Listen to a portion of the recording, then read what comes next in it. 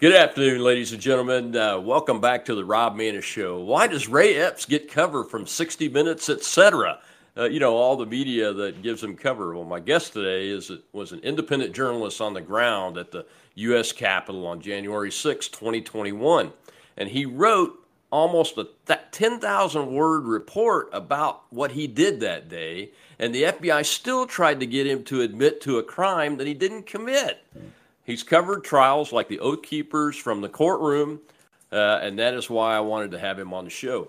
We need factual information right now in this country more than ever about everything, but especially about what did and didn't happen on January 6th. Steve Baker's an independent journalist. The pragmatic constitutionalist is how I ran across him on Twitter, and he's one of the very few Americans with the courage to report the truth about what he sees and experiences. He's just published a piece about Ray Epps' post 60 Minutes interview that clarifies why many people still believe that Epps is some kind of government operative that instigated at least a great portion of the riots that occurred on January 6th. Steve, sir, welcome to the Rob Maness Show. Hey, Rob, thanks for having me. I really appreciate your time, man. You're a busy guy, and I wanted to get you on the show for quite some time. I first ran across you, like I said in my monologue, when Julie Kelly from AM Greatness was sharing your stuff out of the courthouse on the Stewart Rhodes trial. And wow. I think first 4 or 5 folks that did that. The surprising thing, Steve, is that there weren't very many people, if at all, doing what you were doing in that trial. Yeah, it was a lonely room, particularly if you were on my side of the political aisle. There were a lot of reporters in the media room. On any given day, there would be 20 or 30 in there. And finally, the Epic Times sent a young beat reporter down to join me. She had actually been sitting up in the courtroom itself, which was tough to work from because you can't bring your electronic devices into the courtroom itself. So they do have a media room with large screens down there and audio coming into the media room. And so it's easier to work there because we can use our laptops. And she finally came down and joined me. So she's a 27-year-old Romanian girl that works for the Epic Times, and she became my best buddy for the next 9 weeks. Well, I followed every day. I would check in on your threads from the night before after I discovered you, because there really wasn't. Nobody was telling the story in a factual way. I mean, everything's got a twist to it. It seems like these days, and what really impressed me was the way that you were telling the story about what was really happening and asking the right questions. But one of the things that I didn't realize at the time, and I found out later as I was reading more of your stuff on Substack and everything, is that you were actually on the ground on January 6th. How did you come to be there in that particular location? Well, it's a long story if I gave you the more expanded than the Reader's Digest version, but I'll give you the short version very quickly. When the COVID lockdowns happened in early 2020, when I say government took my job away from me. I'm a professional musician by trade, have been in the music business for over 40 years, and I play music. That's what I do for a living. I'm a trumpet player. I'm a singer. I had 3 bands at the time. And then all of a sudden, as we learned, 2 weeks to flatten the curve became 2 months and then became almost 2 years. I effectively was not allowed to work for almost a year and a half at all.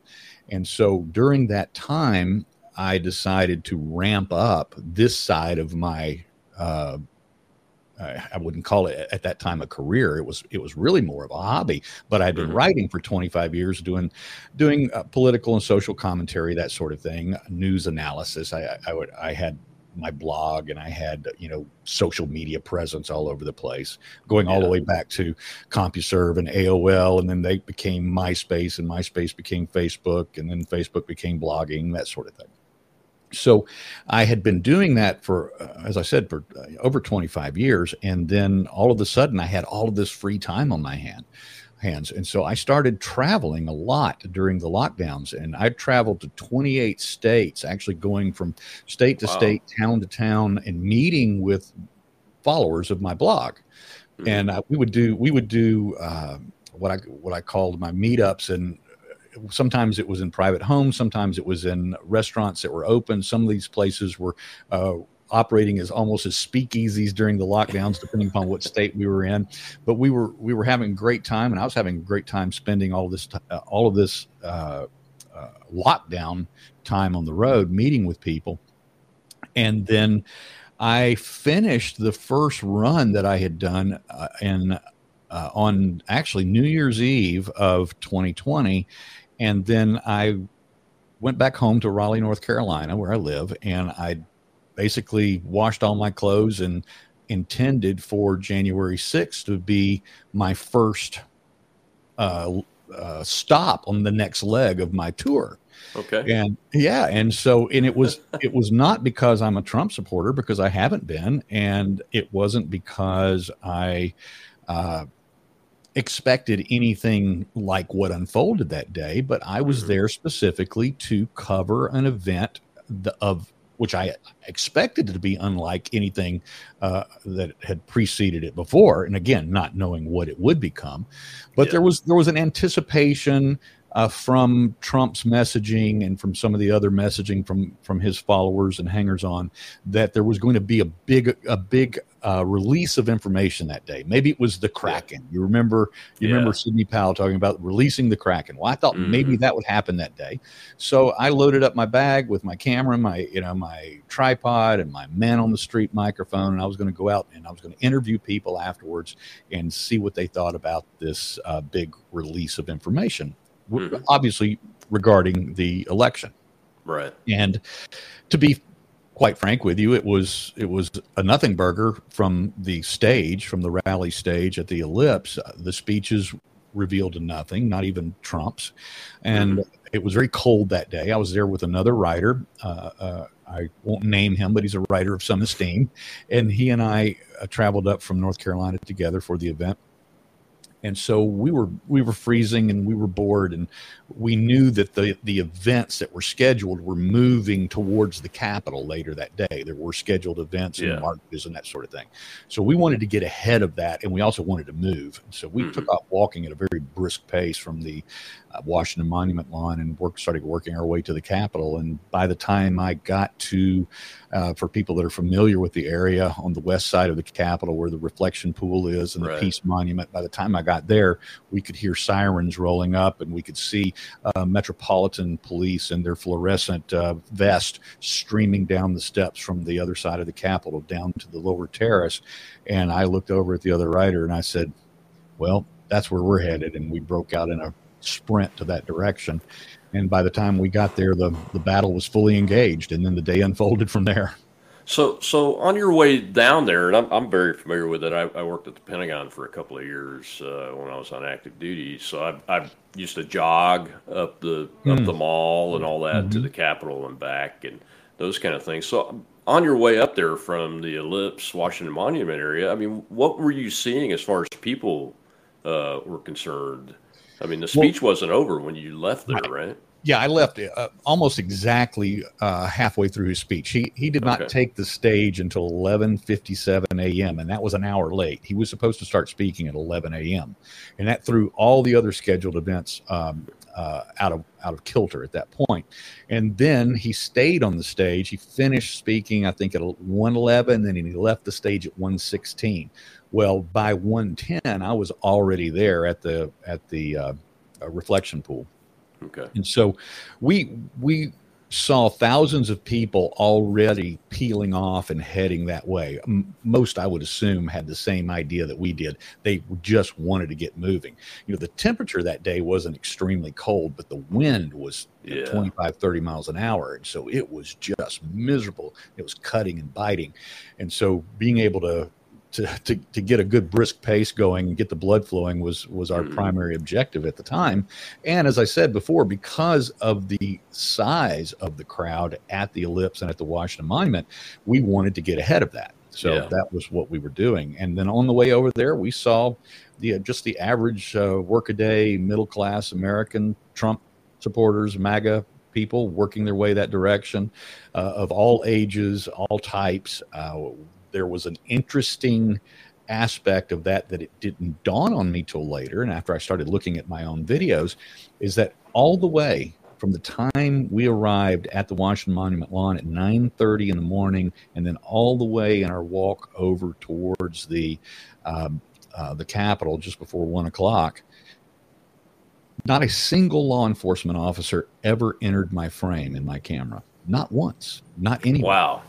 And that was not something that I noticed in the moment, but when I started doing frame by frame analysis of my videos, that was the thing that one of the first things that just really leapt out at me as something very strange and very odd. And then, of course, by the time we got to that, as I said, the reflection pool and the Peace Monument area, the restricted area barricades that had originally been up, of course, the famous Ray Epps breach there on the west side, those were all gone. In fact, again, upon, just being part of that walk over there, by the time we arrived, there was no sign whatsoever that there had ever even been a restricted area. There were no do not enter signs or area closed signs. There were no bike rack barricades. The what they call the snow fencing had been cut down and removed and hidden. And this all happened in a very, very short period of time, because that breach that Ray Epps was there for were the first assault really on law enforcement officers that took place, where Carolyn Edwards of the Capitol Police was pushed over and hit her head on a concrete step and was knocked unconscious. That happened at 12:52 a.m. So I was there just 20 minutes later, and there was no sign whatsoever that there was a restricted area previous to our arrival. So when you got past that point, or when you passed that point, just like you've written, I've seen you write about it many times, you had no idea that there was ever a restricted area there. Quite frankly, I've been there during national elections for the president and everything, and I don't recall ever seeing a restricted area around the Capitol on that day. Right.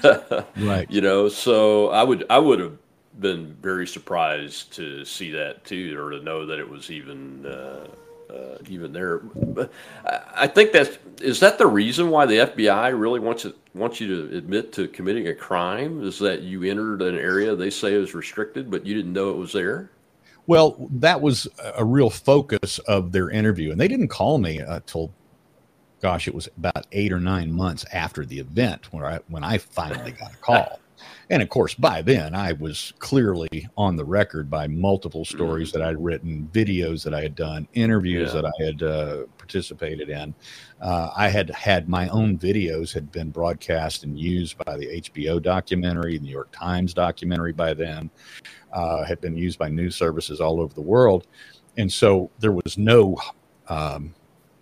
hiding the fact that I was there, and I had no reason to hide the fact that I was there. And so by the time they called me, and I remember it was about, I think it was a Thursday morning in August, and I actually I was still doing my touring. I was still traveling everywhere, and I had an event. I think it was a suburb of DC. I think it was in Renton, and I was supposed to speak to I think it was a Libertarian Party meetup group up there on Friday evening. And on Thursday morning, I got a call, and the guy introduced himself and he said, "Hi, this is Special Agent Doss of the FBI, and just wondering if you'd have a few minutes to talk." And I said, "Well, what took you so long?" And that was that's what I was wondering what you said to him. That's what I would have said too. First Where have you words been? And he said, and then he said, "Well, I see that you're going to be in Renton tomorrow night, and I was just wondering if you were going to be here early enough that maybe we could, sit down with you for a couple hours and talk, and just talk about your day there on January 6th." And I said, "Yeah, actually, I'm planning on being there early, but the truth of the matter is I'm sure my attorney wouldn't be able to be there with me, so probably not something I should do. He was like, oh, okay. Well, we can reschedule that when it's convenient for you and your attorney. And that's what happened. I turned it over from that point to my attorney, gave him Agent Doss's phone number, and I never spoke to them directly again until the interview. But in that interview, to get to your question, they were very focused on trying to get me to admit to some level of criminality. Now, by the time we actually had the interview, we actually had an aborted interview where my attorney and I showed up at the FBI field office one day here in North Carolina, and they met us at the door, two of the special agents, and they told us, hey, we have a problem. We may not be able to interview you today. And I thought maybe there was some national emergency going on. Maybe, maybe ISIS or Al Qaeda had thrown some more planes into some more buildings or something. I had no idea what was going on. It's just they had an emergency or something that was going to prevent them from doing the scheduled interview. And they came back from the back rooms about a half hour later, and they said, well, here's the problem. He said, because of your status as a member of the press, we have to receive permission.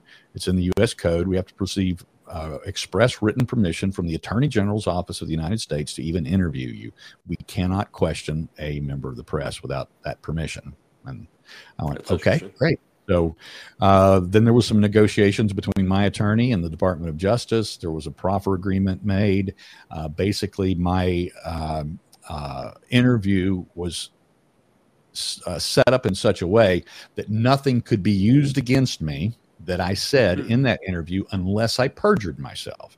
Only if I perjured myself would I be subject to any penalties for what I said. So anything I said in that interview, even if I incriminated myself truthfully by anything I had done, they would have had to get me on another testimony or on the stand or under oath in some other capacity in order for that to be used against me. So I had no reason to perjure myself, so I answered their questions truthfully, but they really kept drilling down on trying to get me to admit that I knowledgeably entered a restricted area at the time. And that was at each level and each step of my progression, because I did eventually follow the story inside the Capitol building. Right. As many other journalists did. Absolutely. I mean, there's video from journalists all over the place, both independent and linked journalists to the legacy stuff. So is it because, do you think it's because, this is an opinion question, so do you think it's because their narrative is so pinned to this obstruction charge that they try to get people on to beef up the sentences and those kind of things?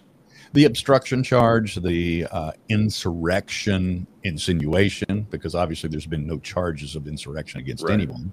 They've managed to get it up to the level of seditious conspiracy with some of the Oath Keepers and the Proud Boys, but no insurrection, although they still, to this day, that's the words that they use. That's the word that the politicos, the politicians, the journalists on the left side of the media, they still use that word insurrection all the time, although, as I've said, there has been no one charged with actual insurrection.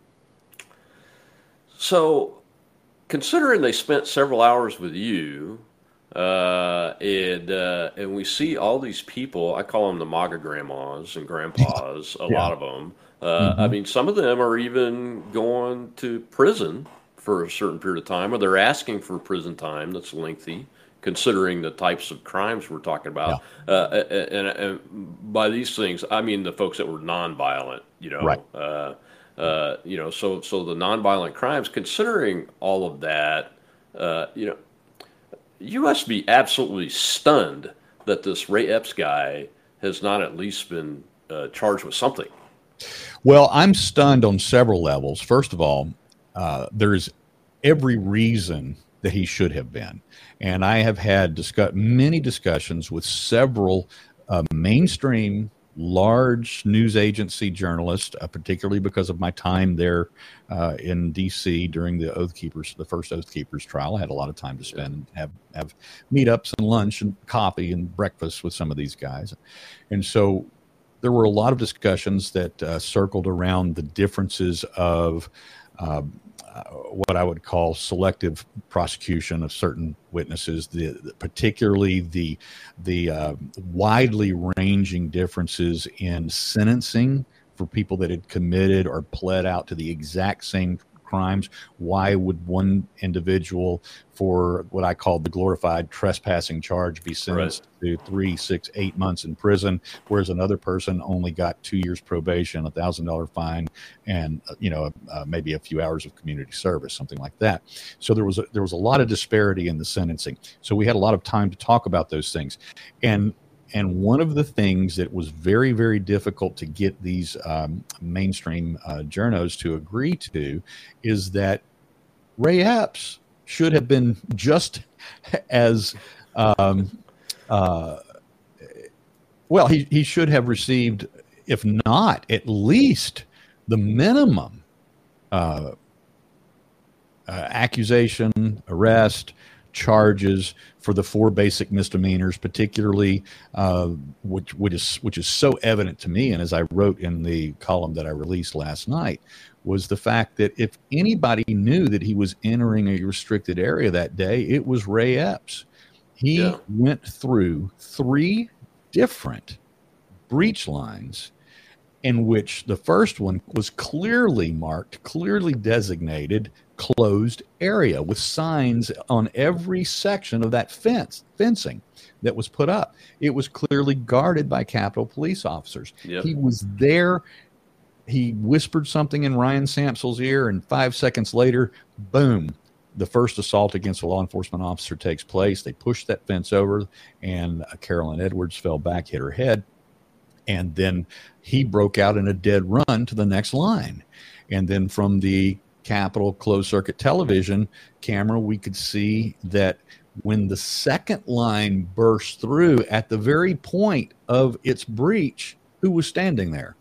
Once again, Ray Epps. Yeah. And then you fast forward from there over an hour and a half later, when the final West Side battle line, which was on that lower West Terrace, which I filmed myself for right at an hour, but when that one finally collapsed at around 2:30, 2:35, he was there yet again. Now, there's not I haven't seen camera imagery of him being at that singular breach, but that was more of a giant, just, it was a huge pullback.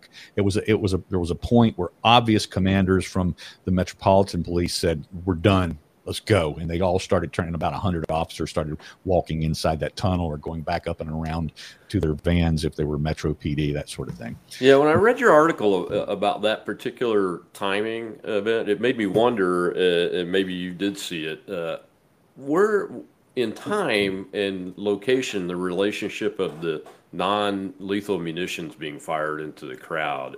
Were you around that area at all? Is that the area where Epps was at? Yes. Was that the last one? Yes. Okay. And of course there's and this is where I part from some of my own J6 investigators that are out there doing this independently, is there's a lot of accusation that the Capitol Police or the Metro Police were the ones that elicited the violence from the crowd by the release of these less than lethal munitions. And I'm sorry, but that's just not the case. That's factually errant. And it's very important for those of us who are doing this to endeavor to get every single detail absolutely right. And as I've talked about in many of my articles, I wrote a 9,500 word first column about what I experienced that day and what I saw that day. And I published it a week later on January 13th. And I go back and I can look at that and I can find that I made some errant assumptions or observations, but it was what I had available to me in terms of data at the time. And then I'm not a strictly hard news guy. I do comment. I take what I see and then I expound on it by my opinion and by my experience. And so I know that I got a few things wrong. In my second column, which was another very long one, it was only about 3,500 words, though. I wrote a column that came out on February 24th, so 6 weeks or so after the event. And that one was entitled "Who Was Up the Chain on January 6th?" And I was exploring who was giving the commands that precipitated the things that I saw happen before my eyes. And again, there were things that I saw at the time or things that I knew at the time that I may not have gotten exactly right. But I've made attempts over the last 2 years to correct those errors as data and more video and more evidence has come forth. And I think that that's the only fair way to do this. And so one of the things that I've been trying to get across to some of these other guys, independent journalists and those who are really hardcore, on the right side of the political aisle, very defensive about the MAGA crowd that was there that day. They have kind of drawn a line in the sand to say that if the police had not acted first, metaphorically drawn first blood first, that is the storyline. Yeah, that the MAGA crowd would not have reacted in the way they did, and that's just not true. I was not at the 12:52 initial breach, but we have camera angles from all sides that clearly show that the provocateurs on that front line that were standing there with Ray Epps, they initiated the first push and the first breach. There was no provocation whatsoever coming from the Capitol Police that were on the other side of that line. And they were, in fact, the first ones to draw first blood with the assault on Officer Carolyn Edwards. And then they moved very quickly up to the second line, and the Capitol Police established a second line. There was a semi-permanent black metal fencing that had been put up for the inauguration. It was already established. So there was a clear area for them to form a second line that they retreated to. And then hundreds and hundreds of more people were coming up and gathering. And then that's when the second breach happened. There had been no munitions, less than lethal or otherwise, released up at this point. So once again, the crowd aggressively and violently pushed through that police line and established another breach. The police officers pulled back yet again so there were some steps. They call it the lower terrace, but even that terrace is tiered a little bit. Yeah. And they pulled up on some steps up there, and then they were bringing out bike rack, and they established a bike rack barricade right there, which they held then for about an hour and a half. And that's where, when I see pictures of the crowd kind of, it's an empty space with police officers inside the perimeter there, and then the crowd is just built up around this. I think that's what I'm looking at later in the day after the first two breaches there. Yeah. Now, did you see any of those non-lethal munitions being used at all? Yeah. Or? I've got a ton of it on my own video because by the time I started rolling tape, as they say, at 1:19, and the very first thing that I captured at 1:19 p.m. were individuals on the civilian side of the police line receiving first aid, and there were already law enforcement officers on the other side receiving first aid. So the battle had already been going on at that moment. Well, since the first breach, getting close to half an hour, and so that was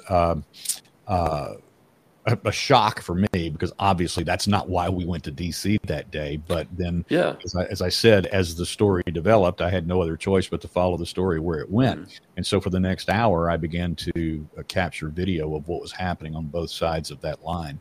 And, I amazingly, Ray Epps never comes into my camera frame, but I caught the QAnon shaman and a ton of other of the more famous characters that were involved in various escapades that day on both sides of the line. I captured quite a few of them. When you talk about provocateurs at the beginning of the line, I saw Epps. I've seen that video of when he whispers in the ear of Ryan. Is it Sanson? Samsel. And then immediately, the barricades go down, and the first officer is hurt. Right. Are those? I know Epps is a MAGA guy. I'm not even assuming that. I mean, he was an Oath Keepers leader, and he says it and those kind of things. Who were those other guys? Like this kid Ryan, and he looked like he's pretty young in the. Do we even know who those provocateurs were? Yeah, a lot of them have been identified. A lot of them have faced charges, have been arrested for either violence or misdemeanors of different sorts. But there's quite a few that are still unidentified. Quite a few that were in that initial breach. There were some Proud Boys in that initial breach. There were unidentified provocateurs that we are still hoping to find out who they are, and we have clear facial recognition on many of those. Some of those are on the FBI's January 6th most wanted list. Most of those are on what we call what they call the sedition hunters, which is a open source online sleuths. Most, of course, they are working directly with the government, Right. and they are attempting. They spend I don't know how many of them there are doing this work, but we know that they're not only here in the United States, but they've got people in Europe sitting in their mother's basement all day long on the internet, trying to source out and find out who these unidentified individuals are. But it's a really mixed bag. I mean, we know that John Sullivan was there at that initial breach, of course, and he is a self-professed Antifa BLM activist. Yep. Nobody can deny that. He is the most prominent of those. I've interviewed his brother. And then there are a handful of individuals who were or are, whichever the case may be, rabid MAGA guys, and that they threw themselves into battle that day, believing that they were on a mission from God, and that they were justified in doing so because of the violence that was that the police responded to with less than lethal munitions. And then, of course, because once they got into wrestling matches and fist fights on the front line, there were some people that were dragged across the police line and got kicked out of them by the police, and maybe aggressively, maybe over aggressively, but in the heat of that moment, in the heat of that battle, if anybody was there on that line, you'd understand that passions were running hot on both sides of that line. And as I wrote in my Capitol Police series, I have a 3-part series on that. I wasn't trying to play both sides. I'm just trying to be an honest broker. And one of the things that you have to do is you have to put yourself in the position of a Capitol Police officer who showed up that morning thinking it was going to be a regular day at the office, and you weren't notified of anything in particular or special going on that day, which is a whole nother story. Yeah, that's it very, is a very huge specific. part of the. It's a huge part of the story. It's a huge part of why the conspiracy theories thrive, and justifiably so, is because of the lack of information that was given to the Capitol Police frontline officers that day. But I wrote in part 1 of my series, imagine if you were a Capitol Police officer and all of a sudden your radio goes off at 12:52 or 1 o'clock and you're being called out to the West Terrace, and you come running out. You don't have any body armor on. You don't have any protective gear. You don't even have eyeglasses or face masks or so much as a bicycle helmet. And all of a sudden you run out there and people are beating on your fellow officers, and they're trying to penetrate this line. And then as you look over their shoulder, you're seeing coming down the mall thousands of people are coming, and you have no idea what their intention is. You have no idea why they're coming. And all you're seeing is there's violence right now happening right here. There's blood. I mean, it was bloody back there behind the police line. There was blood everywhere. These guys were being hit. Remember that black fencing that I referred to? Sure, yeah. Those provocateurs started breaking that fencing apart into sections and started using it as clubs and spears, and were launching those spears. A cop got hit right in the face and then just gushed blood by one of those sharp, jagged edges from that I think it was painted black aluminum, and those spears were just being launched over and over and over again throughout that day, and so there was a lot of violence coming from the protester side of the line directed at those officers. But as I said, you can imagine walking to that line and looking over their shoulders and then going, "Oh my God, am I going home today?" And some of those guys, by personal testimony, called their families when they would get a break and told their wives, tell the kids I love them. I may not be home today. Sure. They had no idea what was coming at them. Yeah, it's in a situation that large with that many human beings, it's very difficult to pin things down, and I think that just like you said, it lends itself to the conspiracy theories. But one of the things that I like about your reporting, though, Steve, is that you try to stick to the facts, and the facts are what are going to help us solve the questions, and answer the questions. And in that last article, you just lay out the facts of the unasked questions about Ray Epps by the New York Times and 60 Minutes and MSNBC and all, and Adam Kinzinger. And that's what I have a problem with is they choose not to ask the questions about the facts that you know about. You were there. You've seen the CCTV video. A lot of us do. And I like the way you put it in your article. We didn't create the conspiracy theory. The lack of answering the questions is what has created the conspiracy theory, and that's really coming from the media and the government. That's right.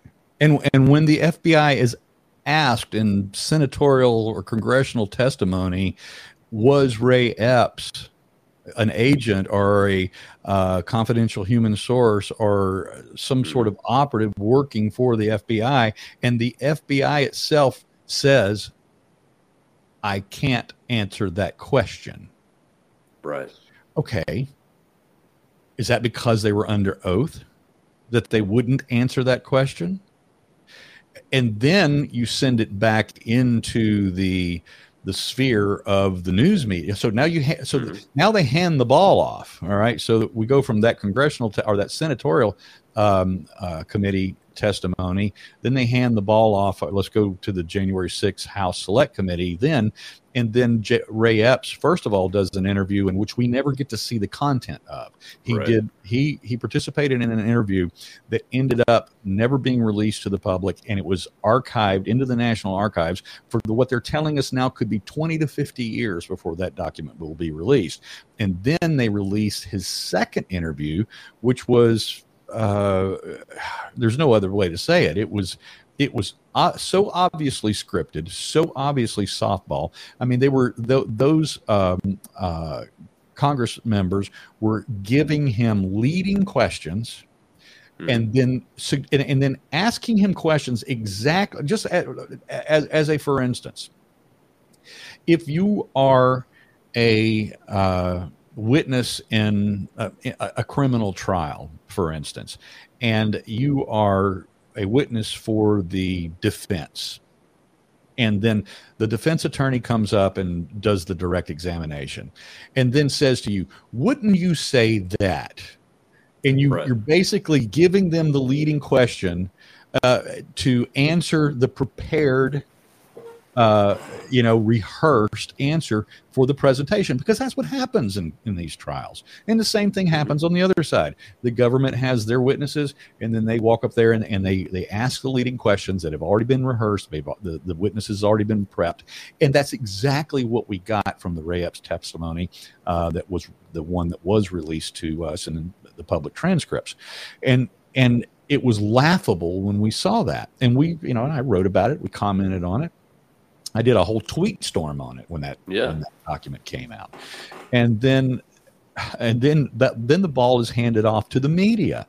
Well, you already had the New York Times do their puff piece on him, and then now it's been handed off to 60 Minutes, and one wonders, and one has to ask the question: what is going on with the timing of this, and why yet again are they putting Ray Epps on a national left-wing, mainstream media bullhorn, and once again defending him without asking the hard questions, because nobody will do that. And that ultimately is the problem that I see with, as you said, or quoting what I presented in my article last night, was we didn't create the conspiracy theory. You did. You Yeah. did government, Department of Justice. You did FBI. You did New York Times. You did 60 Minutes. You created the conspiracy theory because you won't ask the hard questions. And and the theme that I kept going back to in that article, and it is a theme that I have held throughout this entire January 6th debacle, is that it's the lies of omission that keeps the conspiracy alive. It's the lies of omission that convicted the Oath Keepers in the first trial. It's the lies of omission that I saw every single day from that media room, because those mainstream large bullhorn press individuals, they told the truth. What they wrote in their columns that I read every night, whether it was CNN, CBS, New York Times, Washington Post, NPR, down the line, Reuters, AP, blah, blah, blah. They're all there in the room. I would read their stories, and the one thing that I noticed was everything they wrote was accurate. It's what they left out that didn't allow the story to be accurately told. And I was pointing that out during the trial, as you remember, during my own tweet storms from the media room at that trial. And that was the biggest problem. And that was a huge eye-opening experience for me, to be looking at the back of the heads of these other professional journalists and then read their stories tonight, and then come back in the next morning and unspoken, I would just kind of stare at them and go, and in my head, I'm going, did you watch the same trial I did yesterday? And of course they did, but Sure. they have the restrictions of the narrative, their own personal agenda, and of course, obviously, their editorial restrictions that they have to adhere to in those big news service newsrooms. And that, being an independent, I don't have any restrictions. I don't have any strings or anybody pulling, yanking my chain. So I was able to just call it out for what it was as I saw it. Now you just said it for a second or third time, is that what these folks are reporting is accurate. But one of my questions is that, and you mentioned it earlier in our discussion, is that the word insurrection is used over and over again to build this narrative. And I just think that as somebody that's defended our national security in this country for over 3 decades of his life, I just find that potentially very damaging to the United States. It is, and that certainly is a huge inaccuracy, but it's part of that narrative that Pelosi called for on the first anniversary of the event, and all of those commemorative events that she put together that week in the first week of January of 2022. And she specifically opened those events by saying, we are looking to, and this is an exact quote, to establish and preserve the narrative of January 6th. And that's what they have done. And they have had the assistance of not only the mainstream press bullhorns, they have had the assistance of big tech, because obviously big tech blocked us out from being able to report accurately. I mean, just still today, putting my story about Ray Epps that I wrote last night on Facebook, just you can just see the algorithms throttle it down and yank me down. I can put a stupid meme out there about, Bud Light or something like that and get 100,000 views and 2,000 likes or whatever.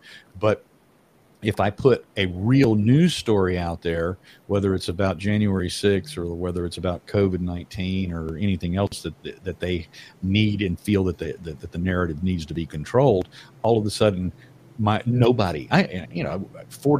over 40,000 followers on my Facebook page alone, and when only 300, 500, 600 people see it, that the algorithm has me smashed because of the key words in that story. Yeah, I have over 200,000 followers on my Facebook page, and I'm very lucky if 1% actually gets to see anything. Yeah. It's That's exactly right.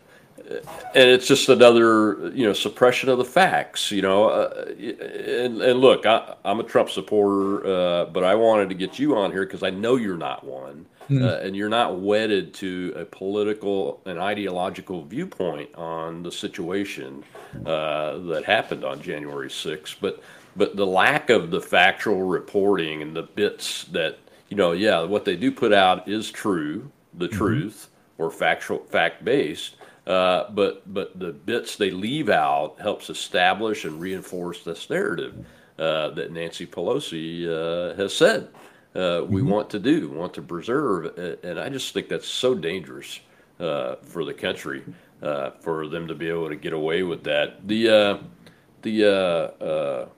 One of the other big questions that I think people should know is that when you wrote your article that we're talking about, you laid out factual pieces of information about Ray Epps and what he knew and what he did, and it's all based on the facts.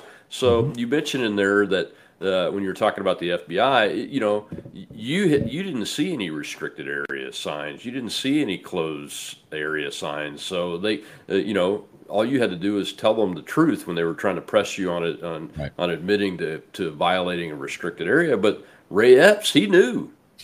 I mean, it's all between your videos, the CCTV video, and other videos. I think you put a still in your article that shows the barricade of the first breach where Carolyn was injured, and it's right there, closed area, right on those bicycle racks. Exactly.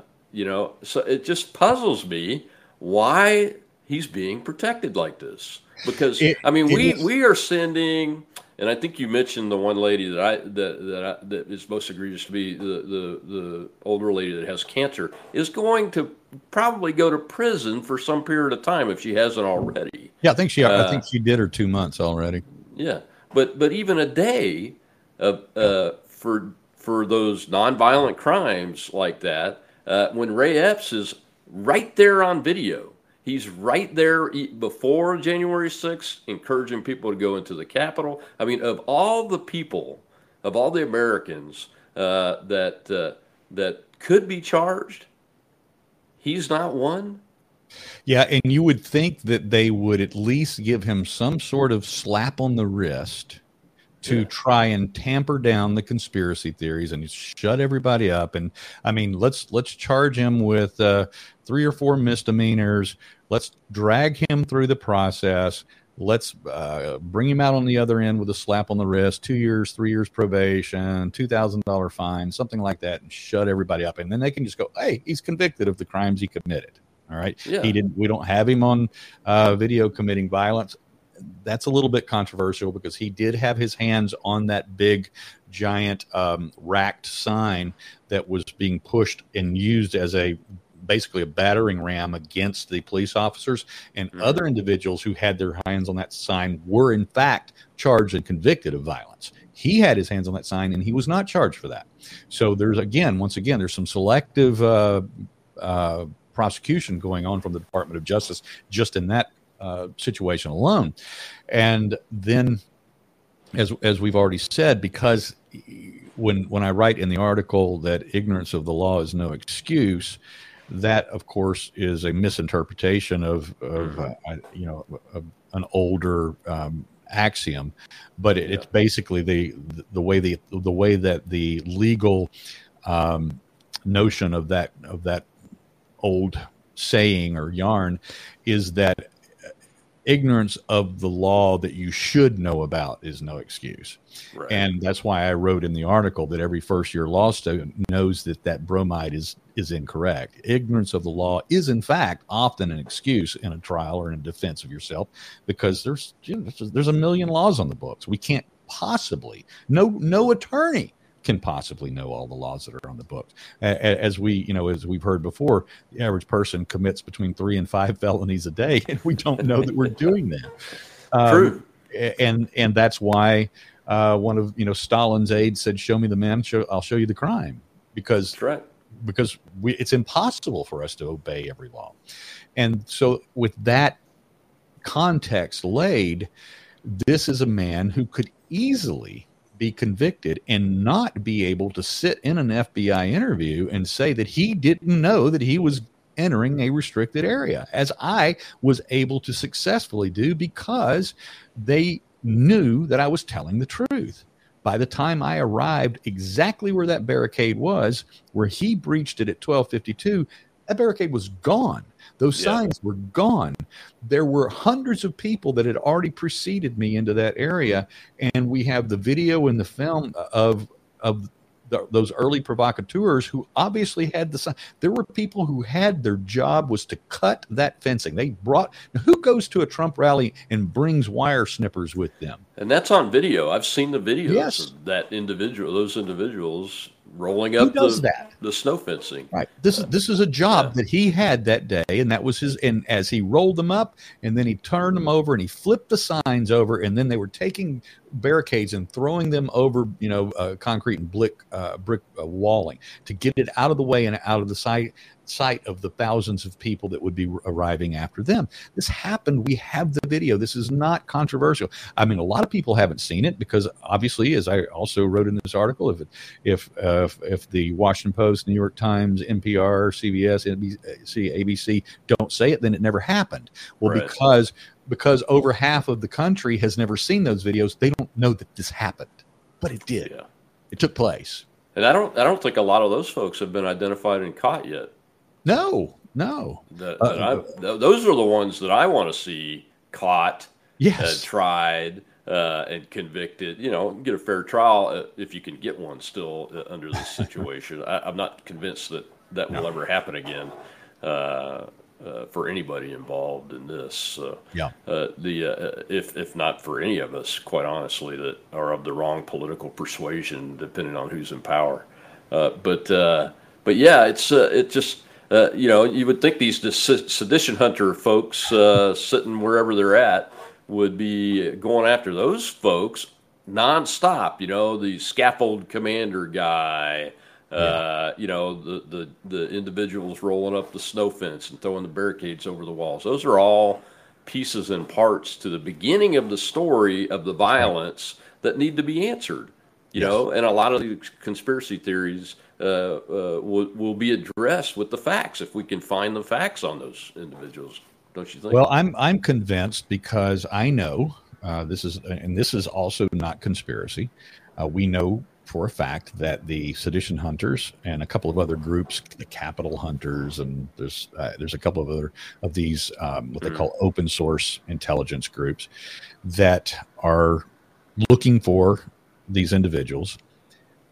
They work very closely with the FBI, with the Department of Justice, and with members of the mainstream media.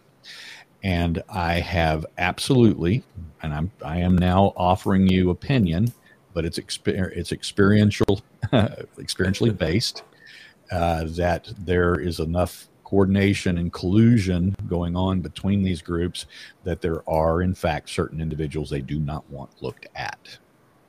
And for that reason, we will A, never know who they are, or B, they will be eventually corralled and given some sort of slap on the wrist, which again goes back to Ray Epps, which is still that makes no sense to me that he has not been. I mean, there is a guy here that is flagrantly, blatantly guilty of very specific crimes.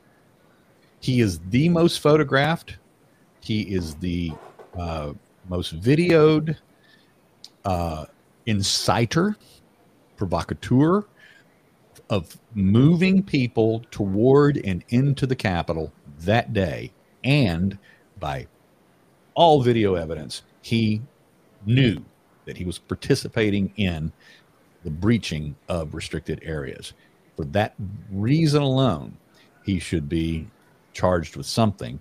And yet, and it's mind-boggling. And again, as I pointed out, okay, first of all, the Department of Justice, the entire left-wing press, and all of the grassroots left-wing voters in this country think that the Oath Keepers were the tip of the spear and are literally the most vile, evil, seditionist, insurrectionist, white supremacist, right-wing extremist of any group on the planet. This is how the Oath Keepers have been characterized since day one. That's right. All right. Well, Ray Epps used to be a member of the Oath Keepers. All right. He's a rabid Trump supporter. Okay. He's an election denier on top of that.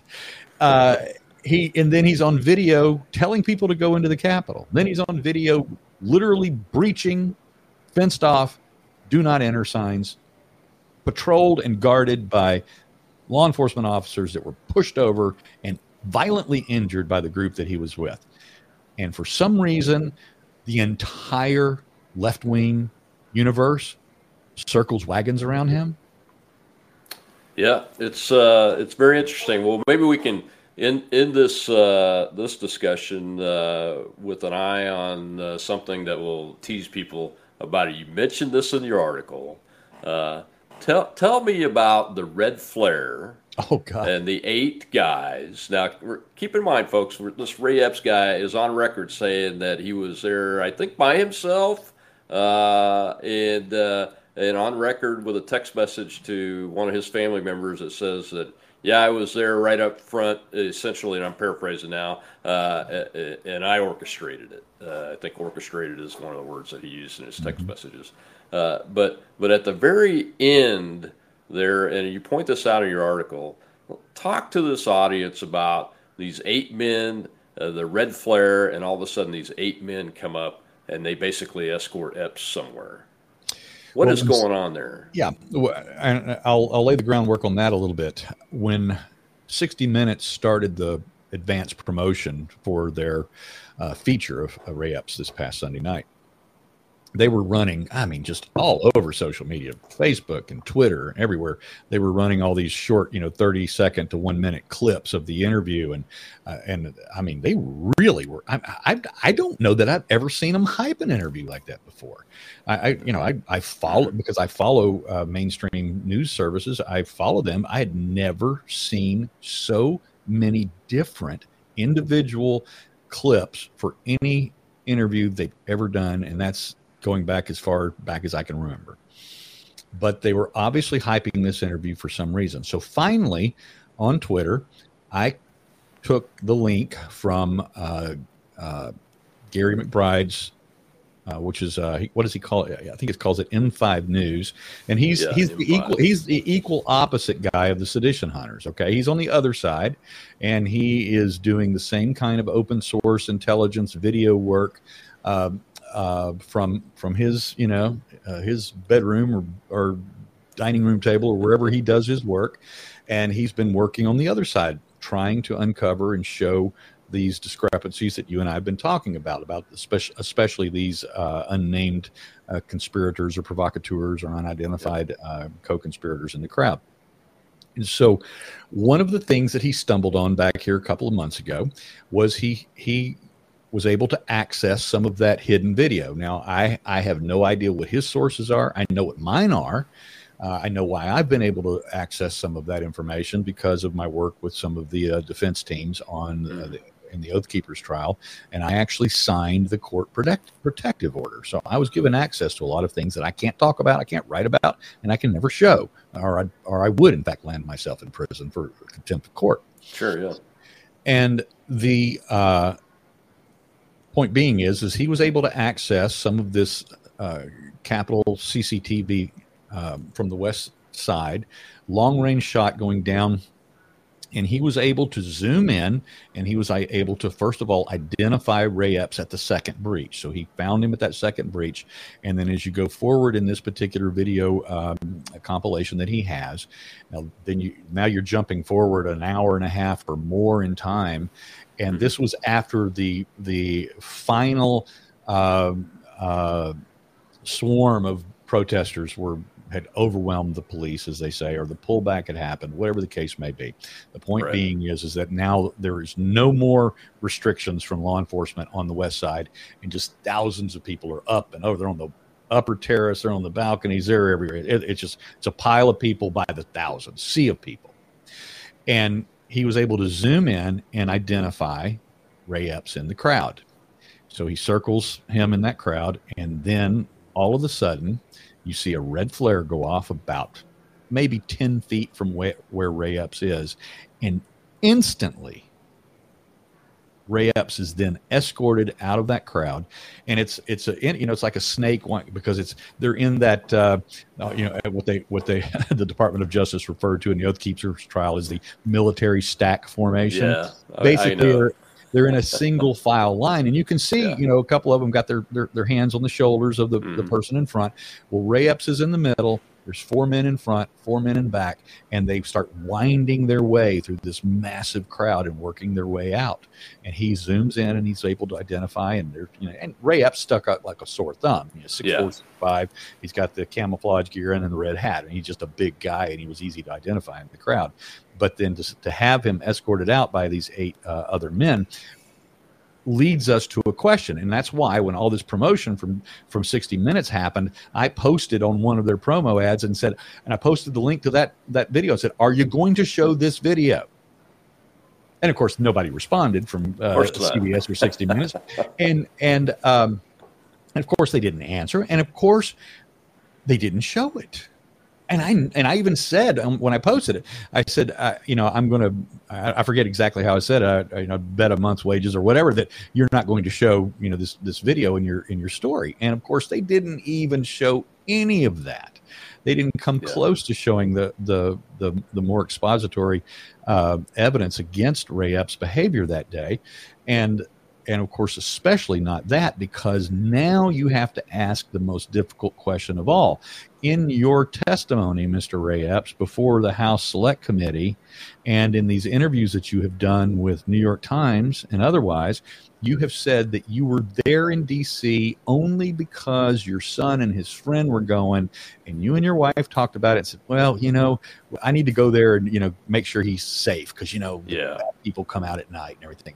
So the only reason you got on the plane and you flew out there was to be there with your son and his friend, and that's it. No advanced planning, no coordination with anybody else. But for some reason, when that red flare goes off, suddenly you have 8 protectors to escort you out of that crowd. Who were those men? Where did you meet them? And how did they know at that moment to take you out of that crowd? Well, I showed just 2 weeks ago today, I was sitting down with I have to be really careful because He's a confidential source, so I have to be careful about. And it's a very elite group of special forces from the United States military. I've already talked about them being from the Army, so I don't mind saying that. But he happened to be a member, not on the day he was elsewhere, but he happens to be a member of the special forces unit that I identified as having been embedded in the crowd that day. And I identified that for the first time back in my second article, all the way going back to February of 2021. And so I'm interviewing him 2 weeks ago today, and I showed him that video.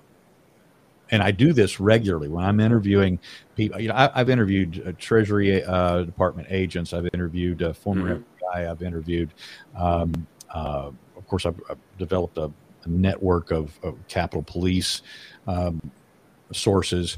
And when I sit down with them in person and I show them videos, I'm getting information. I'm getting reactions from their areas of expertise. My area of expertise is not the special forces of any service of the military or otherwise. And so when I show them these things, I'm looking for reactions. I'm looking for commentary. I'm looking for them to give me analysis from their perspectives. And as I said, from their professional experience. And in this particular instance, as he watched that video, the first thing he said, of the red flare, he said, we would call that an avalanche signal. I said, what's an avalanche signal? He says, get out now. Yeah. And as you can see, he said it was instantly, within seconds after that red flare went off, that the 8 men formed up around Ray Epps and started walking him out. And he said, from my professional experience, he said, I'm just telling you that's planned and that's coordinated. It absolutely is planned and coordinated. I've been in command of large groups of men and women in law enforcement and security, and it absolutely is. I can confirm what he said. So, Steve, thank you very much for spending this time with us and helping get more facts out. The more we can do this, the better off I think the whole country is if folks can just find the information and listen to it and then just lay the facts on the table, and that's what you do. Tell folks where they can find you and how to support your work.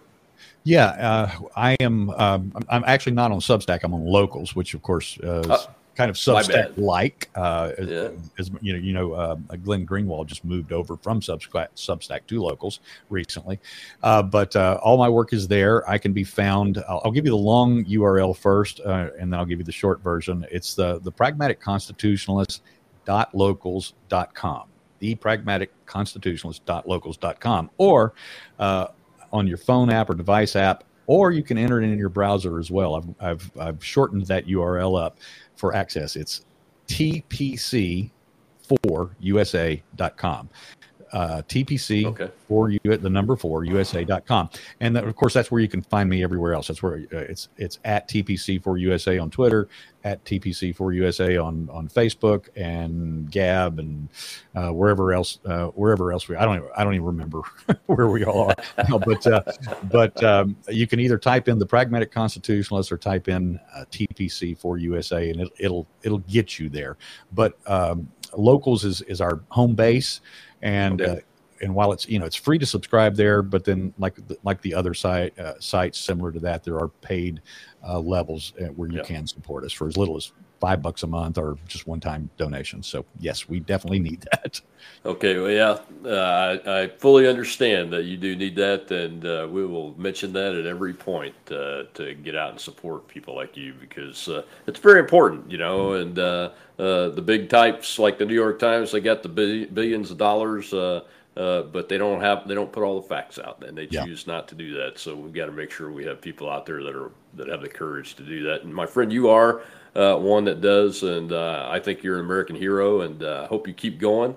Someday I want to get you back on the show so we can talk about your music profession and spend 30 minutes to an hour discussing that, and people can learn more about you, because I learned that this time around. I didn't know that about you. So I'll be excited to look forward to that if you get the time to do it someday. Awesome. Thank you, Rob. I really appreciate it.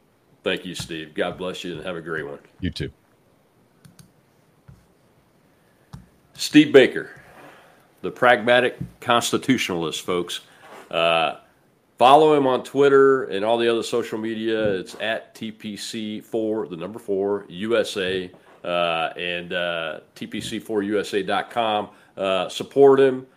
He needs your help in order to keep doing what what has really become a profession for him, in my opinion. An independent journalist, recorder of the facts, and reporter of the facts.